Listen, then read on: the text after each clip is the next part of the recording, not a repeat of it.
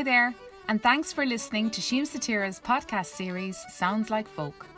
My name is Joanne Barry, and I'm the Repertory Director with the National Folk Theatre at Siam Satira. My involvement with Siamsa began as a 9-year-old child, and I've been working with the company as a performer, teacher, and all-round folkie for the last 15 years. We welcome in the beginnings of spring and hope for a brighter year as we continue to honour the creative impulse to swap our stories and engage with our audience. This podcast honours and celebrates the tradition of Behan Tíocht, or gathering together, allowing a window into Siam Satira, which itself was born from a coming together of like-minded people, a place where ideas and stories are celebrated. My guest today is multi-award-winning opera, music theatre composer, librettist and stage director Conor Mitchell. I first met Conor in 2013 when he composed the score for Siamsa's production Imagain. A double Ivor Novello nominee and double Fringe First winner, he is the recipient of the Arts Council Northern Ireland Major Individual Artists Award, the highest honour bestowed by the agency, and a Life Fellow of the Arts Foundation for Composition. As founder and artistic director of the Belfast Ensemble, his most recent new chamber work, Lunaria, was performed at the Queen Elizabeth Hall as part of PRSF's New Music Biennial and broadcast on BBC Three New Music Show. His radical chamber opera, Abomination, a DUP opera, was listed in the top 10 classical works of 2019 and won Best Opera Production at the 2020 Irish Times Theatre Awards. He is currently composer in residence at Wexford Opera Festival. Enjoy the chat. Well, it's good to see you. It's good to see you. How's everything going? Yeah, good. We're surviving. It's been a wild couple of years. So we met each other first in 2013. Oh my God. And thanks so much for doing this. This is brilliant because I've been dying to talk to you with all your accolades and I know it's all like scary in its entirety, but you've done so much since I've seen you last. I feel like we need to go, like we probably need hours to dissect it all, but we won't. I won't keep you for hours, I promise. It seems like, you spoke about your work there going to the Abbey soon, which is so exciting, and Mass and the Belfast Ensemble and all these big moments, it's really all happened in the last couple of years, hasn't it? But I'd love to talk about the Belfast Ensemble just to put all your work into context for everyone. Yeah. How did that ensemble come about? The Belfast Ensemble was, I suppose the company was a product of a lot of different things coming together at the same time. And for me, the big thing was that I had never wanted to be just a composer, ever. So when I started off working, it was always in a theatrical context. And the first shows I did, even when I was at school and right through college and university, and then when I first moved to London, I was directing them all. So I was creating a kind of mise en scène for all the shows that I wrote. Yeah. And was, I suppose, a bit of a megalomaniac because I really wanted to see, I was more interested, I suppose, in the scenic design, jumping into the musical score. And then at some point in that, I started to write text, but that was purely out of necessity. Mm-hmm. And in those early years, I started to create quite successful pieces that I think were just ones that I was taking to harbour myself. Mm. Then at some point, about 2-3 years into my career, I started just doing incidental music for plays. And that was because there's so few people that do that. That kind of started to really dominate my career. And then I started being hired to write musical theatre scores, and a kind of whole avenue of just providing the music in a theatrical context became what I did, but it was never my life plan. I wanted to really be in control, I think, of a total vision, and then start to find a troupe or an ensemble that I could work with to kind of mold that vision. And it was just something that got I think, sidelined by the necessity of trying to make a living. So around 2015, 16, I said, look, the clock is ticking on this. I really want to start making my own pieces, but I really want to design the set. And I really want control over the lights. And I'd quite like to work with the actor. So me and an actress called Abigail McGibbon. I mean, it's so grand. We were an ensemble of 2 people. It's really the Belfast duet. We just got together like with zero budget and made a little piece of theatre that had to live by the cut of its jib. You know, we had a very simple set. We got enough money for a string quartet. And we just played around with one very, very basic idea. And that set in motion a chain of events which became the ensemble. What I discovered in doing that was that there was a real appetite for civic pride in the city of Belfast, in that there was nothing called Belfast in the title. If anything, people seemed very shy of talking about it or using that word. And I felt there was an opportunity here to create a company that could not dominate art forms, but it could sit in the middle of many art forms: opera, classical music, scenic design, contemporary art. And if it wasn't tied down to the infrastructure of a building or a venue, it might be able to be a little conduit for lots of organizations. And that's kind of how it evolved. And then we started to literally sit in the middle of lots of bigger organizations. And key to that was like festivals. So we would go to festivals and say, look, you, for example, Outburst Queer Arts Festival have been brilliant to us. And we kind of went to them and say, look, are you interested in more classical music projects? So then we started to investigate classical music, and that became the Ulster Orchestra with Outburst. And we sat in the middle of that and then added a lot of contemporary design elements. That's kind of how the company started. Now, it's not necessarily where I want the company to go as a next step, because really, and I suppose this comes down to Saoimse as well, you know, I was really inspired down there by the idea of an ensemble or a troupe that come together repetitively, so that each mistake and each triumph is learnt and remembered. That's the big thing, that you remember all of these things. Yes. And you move on to the next show or the next performance, and you bring all of that with you. Yes. So the one mistake that you never make is that you say to everyone at the end of the contract, okay, I'll never see you again, and you hire a new troupe. So that's what we do. We have, I suppose, collected a ragbag of freelancers, musicians, actors, visual arts people, video designers, and filmmakers. And instead of using one and then moving on to the next one, I kind of create a scenario or an idea for a play or a piece, and those component parts start to muse on that. And it's the same people who made the previous one. Yeah. So we just add to that. And like, I was shocked at how quickly that was embraced. Yeah, because I know exactly what you're talking about from my perspective, that shared almost experiences, and then language, and then shorthand, so that you don't have to keep explaining maybe why you want to do something or where it's coming from. Like, we have had technical get-outs with the ensemble, which have had, let's say, the Ulster Orchestra has 60 musicians and, you know, £180,000 worth of projectors in the air. And you would imagine that those would be like military operations.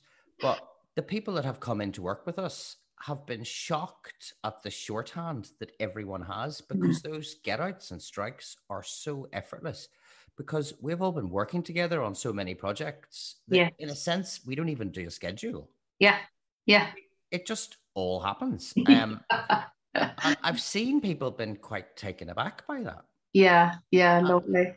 And it's the same in, you know, in musical rehearsals. We've now, I think, evolved into a set of 12 orchestral musicians that we're working with again and again. and the ease with which they just lock into unison sound Brilliant. is totally priceless. And if they've been working with those singers or those actors or video designers, they kind of know the pattern of what's going to go wrong, what's going to go right, where we have to give people more time to learn something. They're not shocked by the fact that I provide the music about 20 minutes before we open. Oh, yeah. Oh, yes, I'm familiar with that one. You remember that? That is such an amazing skill that I actually get very emotional around it. And yeah, brilliant. The performers and the musicians and the technicians have become so used to it that to them it's just a second language. But I actually find it incredibly emotional watching it happen. Wow. Because like the ensemble is something that dominated theatre practice, and luckily it's still with us in dance and orchestras, but that was how we did it for hundreds of years. Yeah.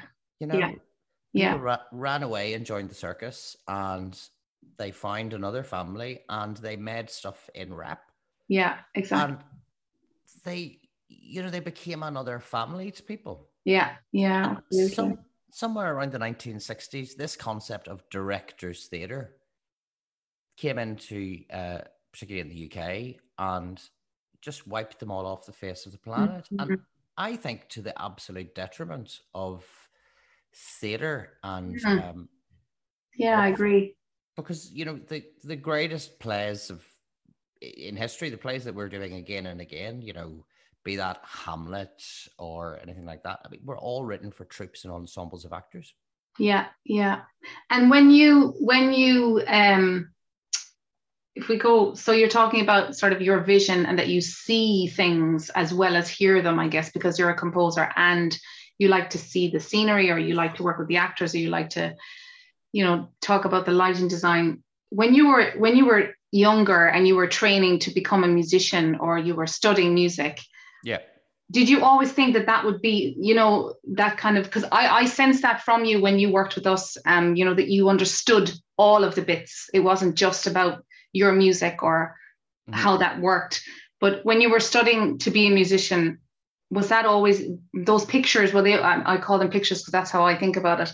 Could you see all that in your future almost, or was it always just the music when you were younger? No, it was all of them. I mean, actually, to the detriment of the music, because music for me is always a component part of many different things. Telling stories in different ways. And for me, it's telling stories on stage. I mean, I'm not a filmophile. I don't want to write music for film. I don't see any kind of future myself doing that because I literally just don't respond to it. But I have always been totally in love with auditoriums. I've always been in love with actors, and, when I was young, there were two types of musicians. There were the ones that were in the practice room doing their Mozart. And then there were the weirdos that were in the rehearsal room with the actors. And I was always in the rehearsal room because I never imagined a future where I would be, let's say, second violin in a famous string quartet in Prague, or a famous conductor, or a composer of piano music. Like I'd never for a second considered that. If anything, I thought I might be an actor. So to me, it was always from a theatre bent, and music would be a huge component in that. So music, in a sense, almost happened by accident. It was something that I was using as a language to express other stories. I mean, I still think of music just as something that I use on the side. Yeah, right. Wow. And actually the words and the mise en scène and the structure behind the thing that needs the music is really what I'm interested in. And I think to my detriment, I actually don't spend enough time on the detail of the music or think about it. It's really, that's like the color. But it's one part of something. Sure. And did you play music as a kid? Like as a very young kid, was that the little path you were going to take with music? I had a strange relationship with music when I was young, in that my brother played the saxophone, and he still does, very, very proficiently. And he was a bit of a genius, and I wanted to play music, but in those days, they used to come around school with this hearing test. Oh, yes. And you used to have to, I think, they would play two notes and they would say which one's higher and which one's lower. And I was one of those kids that always wanted something wrong with them. I always wanted to be like, I couldn't understand that I wasn't special in any capacity. So, like, if you sent me for an eye test, I would claim to be blind just so I could get glasses. Just for drama. Yeah, but actually, I never broke a bone. I never, nothing was ever wrong with me. I was so boring. And I think what happened was they did that hearing test, and I must have just seen this as an opportunity to say I need a hearing aid, or something. I can't literally understand what happened, because the next day they came in with French horns and clarinets and violas and all of this stuff, and I didn't get one, and I was completely devastated. And then my brother, who played the saxophone, started petitioning the nuns, as it was in those days, for about 5-6 years. And eventually there was an old clarinet that was broken that was found in a storeroom. And I was given that when I was 11. Okay. And that's how I started. But it was literally, my brother was, I think, petitioning and blackmailing the nuns, and God knows what he did. But that was how I got one. Actually, the orchestral associate of the Belfast Ensemble, believe it or not, Aoife McGee, was in that class. Oh, okay. She's from Lurgan too. And just as the fates conspired, Aoife and me were in the same primary school. Okay, wow. Under the same age. So she got a viola. I sometimes wonder, did I just start the Belfast Ensemble to victimize Aoife McGee, who got an instrument and I didn't? So I had a lot of making up to do. Realistically, I should have started when I was about 7. Okay. And did you study music after school? Yeah, I did. So then I did all my clarinet grades, and I was studying for diploma in clarinet when I was just done my GCSEs, and then I kind of gave up the clarinet because I was bored of it. Okay. And I wanted to move on to violin, so I kind of became the world's worst violin player. And then I went to York University to study with, which at that time, I mean, it's still very composition led, but I went to study with a guy called David Blake. I kind of fell into that, and he had studied with Hans Eisler in East Germany, and it was a very kind of theatrical, Brecht-led style of Soviet communist song.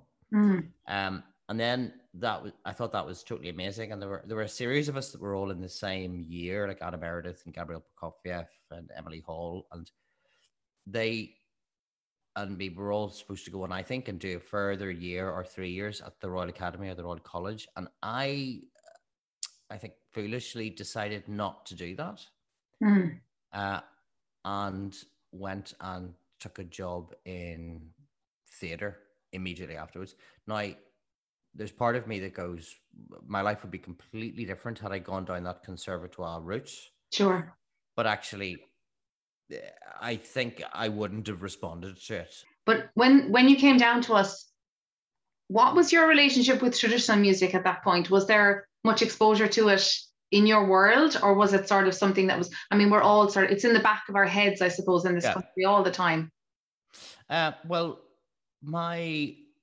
the music flows in my family via my mother's father. Okay. And his family, who are all very serious traditional musicians. Okay. And he and his family, the McQuillans, they all played, flautos and stuff like that, and played all different types of flutes. And it had kind of skipped, whether intentionally or unintentionally, my mother's kind of generation. It was a very difficult time, I think, in Northern Ireland at that point. Sure. And traditional music meant something. Mm-hmm. To actively engage or send your children out to traditional arts in Northern Ireland in the 80s was, it's not that it was a bold step, but it was an intentional step. And at that time, I think a lot of parents just wanted their kids to get through school and get jobs and be safe. Sure. So there might have been a sense of it endangering, or and that it might be easier just to not take that up. Yeah. So there was a real move when I was a child to not engage with traditional arts, but to play the trombone. Yeah. Right. And the other side of that might be that it's something that I've always felt, that in Northern Ireland, traditional arts and traditional music have been erased. Mm. So bringing back of traditional arts is a job of work here. Sure. And people have been very successful with it. I mean, I've always been very taken with the layout of the city of Belfast. I went to school in Belfast. I love the city, but I do find it complex and problematic. And there's I remember at the start of lockdown when they were pulling down statues. Yes. And I got very kind of vexed about this, because in England and in America and other countries, there was a sense of tearing down public monuments that represented the worst of society and editing history. Where I felt in Belfast, there was almost nothing to edit. It was the reverse. Okay. That we needed to put history up. Like, for example, there's a building in the center of Belfast called the Assembly Rooms, which is currently lying derelict, but it's officially, number 1 Belfast. And it is the location of the first ever Irish Harpers Festival. And it's where Bunting notated over a weekend. He was like 17, and he notated the last of the courtly harpers on their, metal stringed harps. And the city of Belfast then adopted some of these elderly harpers and paid for them to live out the rest of their lives in the city of Belfast. And many people would say that this act was the first official recognition of the Gaelic arts and of taking traditional Irish music and saying, this is the music of Ireland, this is the art of Ireland, and it is not something that we've been told to believe, which is that it's buried 6 feet under a bog by somebody in a shawl. It is a courtly music that has been passed on to the last of the Irish aristocracy who have now left, and that this needs to be preserved, and that one act could be seen as the spark that lit the entire nationalist movement in Ireland that ended up in 1916. But in any other country or any other city, the roads around that building would be called Harp Street or Bunting Street. You know what I mean? And, yeah. But in Belfast, they're North Street, Waring Street. The building's derelict. Yeah. Wow. And there's one tiny little plaque on the side of it. But in musical history, it's absolutely revolutionary. The raising up of traditional arts in Ireland, particularly in the 19th century, was seen as a boon to Hungarian music, to Russian music. You could trace the music of Mussorgsky back to that, but that fact of Glinka, of Dvorak, all of those great composers from Eastern Europe who saw that traditional arts and traditional musics were not something that we needed to condescend. We needed to actually say, this is the fabric. The source almost, yeah. Yeah. And in a sense, Western music has been convinced that, or has been brainwashed or whitewashed into thinking that the source of sophistication in all music comes from the church, and that's not true. It comes from the taverns, and it comes from fields, and it comes from people's homes. Mm.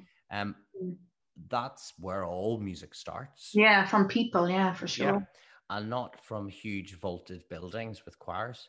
And Ireland was, I suppose, the first nation to do that and to really knit musical sounds with the concept of pride in national spirit by the simple act of writing down the tunes.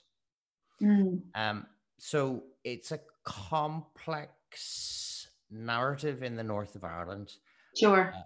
To do with that. And luckily now, that has started to evaporate, and people see that these are things that the new generation can play without it having the absolute meaning that it had in the 1980s. Yeah, the weight of it, yeah. Yeah, it's not that you avoided it when you were a kid, but also when you're a teenager in Northern Ireland, as I was in the kind of 90s, our world was very much, Nirvana and the American sound. And we were kind of tired of anything to do with the Troubles. Sure. Like, wanted absolutely nothing to do with it.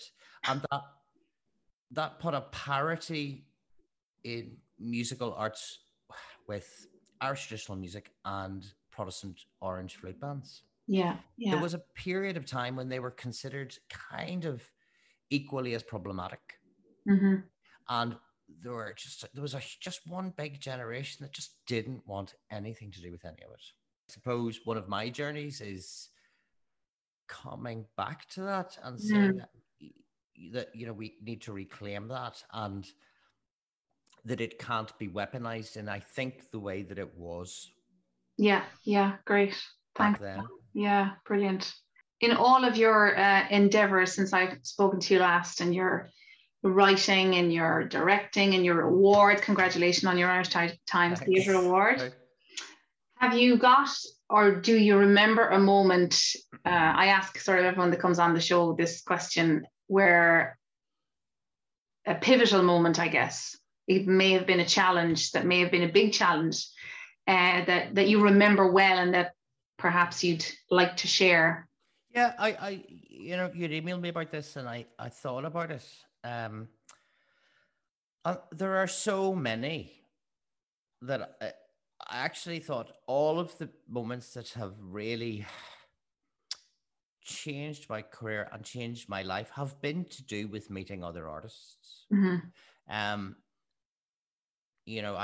was greatly influenced by, I got to know very briefly, I suppose, for a period of time, Stephen Sondheim, and that completely changed my world. And in a sense, I'm very annoyed that I was much younger than I am now, because now, of course, I would be like, oh my God, yeah, blah, blah. But at the time, I was just, I was a kid. Yeah. I think I tried to borrow $10 from him at one point, so there were a lot of people in my life like that just by coming into their orbit, they totally changed my perception of who I am as an artist. And it took me a very long time to reach a conclusion with that. But if I was to chisel out one of those moments, it was many, many years ago. It was just before I met you, actually. I had written a song cycle called 10 Plagues with the British writer Mark Ravenhill, who, Mark is kind of a seminal European playwright, I suppose you could say. And we were match made by someone, and they said, look, we think you're going to make something very special together. And we decided to write this adaptation of Dario Fo's Journal of a Plague Year, but Mark, was shifting it towards an allegorical retelling of the AIDS crisis. And the moment that was a huge production in my life, because it was probably the first time I created something where I saw the power of classical form. So it wasn't the music that was changing it, or indeed the text. It was the form dictated everything else. And that was by looking at something as old-fashioned as a song cycle in the style of Schubert, and putting something extraordinary beside that, which in that instance was a pop singer called Mark Almond. The moment that always sticks out for me in that was when we decided to showcase the work that we had done at the start. You know, Mark, everyone's called Mark in this story. Yeah. The playwright Mark Ravenhill got the Royal Court for an afternoon, which seemingly was kind of like nothing to Mark Ravenhill, but to me, this was the most exciting thing that had ever happened in my life. Absolutely. And Mark Almond isn't a reader of music. Okay. So he had decided out of these 10 songs, he was only going to perform 3. And we decided to get an opera singer who would sing 3 and a musical theatre singer who was brilliant. Both of these other guys were top of the range, excellent musicians, able to read and very, very accomplished in their chosen careers. Mm-hmm. And there was Mark Almond in the middle of this, with very, very little rehearsal, struggling to find the notes. Okay. And I just remember at the time thinking, this is such a car crash. Why have we got this pop singer from the 1980s who can't really decipher the music quite yet, and it's going to take a very, very long time to get this, and he can't even sing all of the songs. We've had to hire these 2 people. This is going to be embarrassing. He's going to be showed up by an opera singer and a big musical theatre singer. Mm. At the moment that I was in the auditorium and the lights went down, the opera singer sang his bit, note perfect. And then the musical theatre singer came and he sang his song, of course, note perfect and totally brilliant. And then Mark Almond came up to the microphone, and, you know, Mark's quite a small, slight man. And he just started singing the song. And of course, the notes were a little bit all over the place because he hadn't long with them. And he felt fragile on stage. And he just stole the show. The whole place went completely silent. And I realized in the blink of an eye that everything I thought about perfection and musical perfection was completely wrong. Mm. Completely wrong. That you cannot replace God-given presence. Mm. And also that the material isn't enough. You know, that you can have as many sophisticated chord changes as you want or as many fancy dance steps, but it's not enough. The subject and the person performing it have almost got to bring their own narrative. Mm-hmm. And that narrative has got to be known by the audience. Mm. And in that instance, Mark Almond, what I hadn't seen was that he was communicating a story of surviving the 80s to this audience that I could never write. And that made my music considerably more powerful. And when he stumbled over a few notes, it's not that the audience forgave him, it's that they saw the fragility of someone. Mm-hmm. And they saw that the music was slightly too difficult for him, but yet he was going to do it. Wow. And he ripped the whole thing apart. And by the end of it, I was just weeping. And this was in a workshop on stage. And that also totally revolutionized my understanding of subject matter. Mm. So when we came to the ensemble many, many years later, yes, we created a piece about the DUP called Abomination. And you could say that that is actually the fruit of that moment. Okay, wow. Because lots of people in Belfast had been saying to me, we think you should write a large scale work for the ensemble, and it should have an operatic bent, and we need a large force, and you should use the Lyric Theatre, the kind of National Theatre of Northern Ireland. Yeah. And a huge amount of subjects were proposed. I remember thinking at the time, this is where I need to remember that Mark Almond moment. We need to bring something into the auditorium before a single note is played. Mm. And for me, that became the allegedly homophobic texts of the DUP. So that show almost starts from the minute you see the poster. Yes, indeed. Those sentences, those politicians, all the stories you've heard, the images of Ian Paisley, the idea of it being an opera, 99% of that show's work has happened before you buy a ticket. Yeah, I agree. And it was exactly the same with Mark Almond. When you heard that Mark Almond was going to sing a song about surviving AIDS in the 1980s, but that it was going to be by Mark Ravenhill and this totally unknown little gay Northern Irish person, the show was done. Yeah. And is that must be, is that what drives the work as well? Does it always have to be that, deeply personal?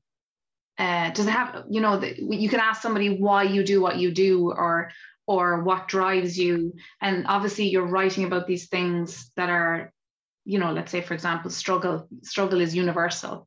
Yeah. But does it have to have that deeply personal slant for you as well? Obviously it comes from you, but does it always have to have that? I mean, if you'd asked me that 10 years ago, I would have had a completely different answer. But I mean, I went, actually, just after I left you guys and stuff, I had to go on my own very terrible journey with alcohol. And it took me that had been something that had been bubbling for a long while. And it just kind of reached a head. And it became very life-threatening and jeopardized basically everything in my life. And I realized when that reached climax, I was just deeply unhappy with where I was in life. That was the problem. Yeah. And that really forced a huge amount of issues. And I had to take some time out and just completely confront that. I mean, thank God I did, or I'm absolutely convinced I'd be dead. And when I came out of that, there was a massive step change in the work that I made. I don't know if it's better music or it's worse music, but what it is when I started to create pieces, if I wasn't completely sold on why I was making it, I would just go, what is the point? Previously, I would have said, I would convince myself that there was a reason I needed to do this. Sometimes it was, it's £1,000. I really need £1,000. And, and then I would be deeply unhappy after these jobs. And I just, my reward structure changed. And that after you go through, I think, an experience of that magnitude, it does force you inside yourself. And you go, okay, well, look, as an artist, I'm not going to live till I'm 180. So there is a clock ticking. So if you're going to spend so long on a piece, which in a case of orchestral music or a piece of theater, or you'll know yourself, like I remember you carrying around an A4 sheet of paper, which was several all stapled together or whatever. And it was like a pencil written map she had carried for such a long time. I remember being so taken with that as well, that you had formulated everything and you refused to even like type that out. Yeah. It had to be that document. Yeah. Like a precious object. It's that it becomes so important, and you've invested so much time that it must be the right piece and it must speak personally to you. You have to investigate, is this of worth to me, my artistic practice? Is there anything I can say within this that no one else can? So that does drive it into a sense of not biography, but something that you give a shit about. Absolutely, yeah. There's a clarity for sure. Yeah, in the work in the last few years, definitely.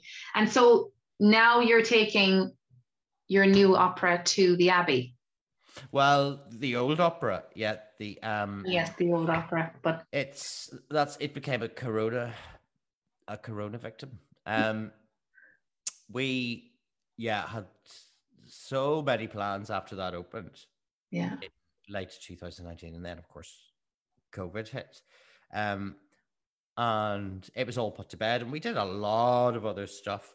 And then the new artistic directorship of the Abbey Theatre immediately got in touch. Like, Katrina actually texted me. I don't really know Katrina, and she just found me on Facebook, and she said, we'd love this to come down. I actually thought it was a joke.